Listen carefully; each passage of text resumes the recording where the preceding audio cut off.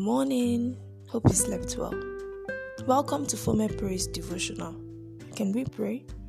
Dear Lord, we thank you for today. Thank you for waking us up this morning. Thank you for counting us among the living in Jesus' name.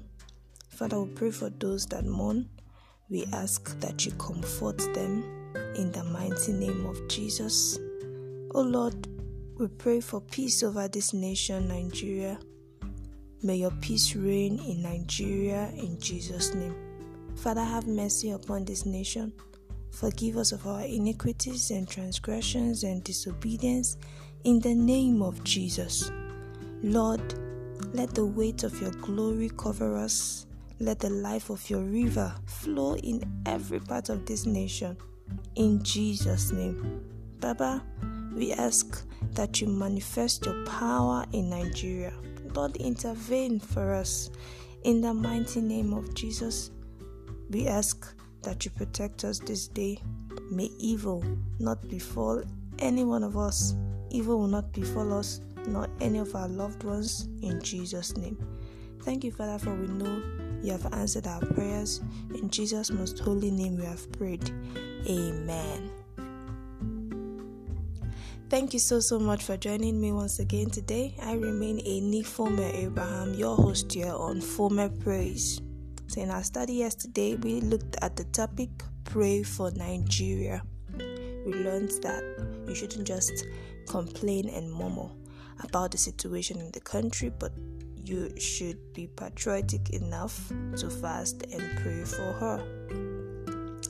Today, we'll be considering the topic, intercession. Today's topic is intercession, and our text is taken from the book of Amos, chapter 7, verses 1 to 6. Our memory verse is from Amos chapter 7, verse 5, and it says, Then said I, O Lord God, cease, I beseech thee. By whom shall Jacob arise? For he is small. Amos chapter 7, verse 5. Our memory verse is Amos chapter 7, verse 5, and it says, Then said I, O Lord God, cease, I beseech thee. By whom shall Jacob arise? For he is small. Our text reveals Prophet Amos' message to Israel about two impending disasters the Lord had shown him. Remember, our text is Amos chapter 7, verse 1 to 6. A band of grasshoppers would invade Israel, eating the grass of the land, which means famine. The second disaster was a judgment of fire. The two visions provoked the prophet to plead twice with the Lord to forgive and cease from the continuous destruction of the land. You see, true disciples of Jesus are never unconcerned about the situation around them. At the root of human calamities is sin, and the forgiveness of God is required for people to be free from plagues and disasters and crises. Amos played his part through intercession, and heaven responded immediately because God has no pleasure in the death of sinners. Dear listener, at this critical and volatile time in Nigeria, we need fervent prayers more than aggressive protest. We need to pray for the Lord to have mercy upon our nation and fight for us.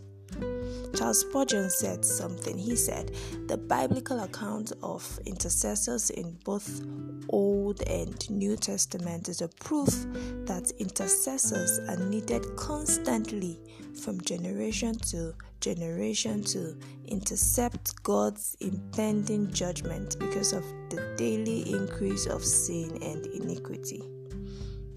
The intercessors easily forget their personal needs, but consider the will, way, and word of God to prevail over every wickedness in the land that may prompt the wrath of God.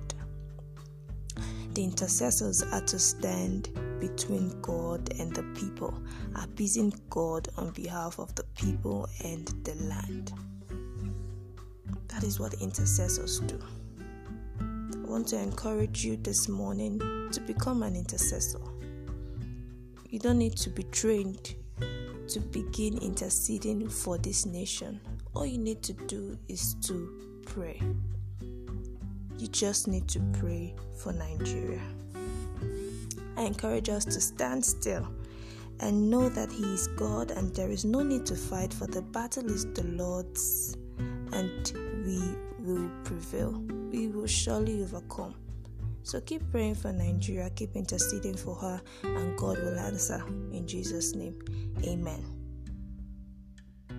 Till I come your way again next time tomorrow morning, do stay safe.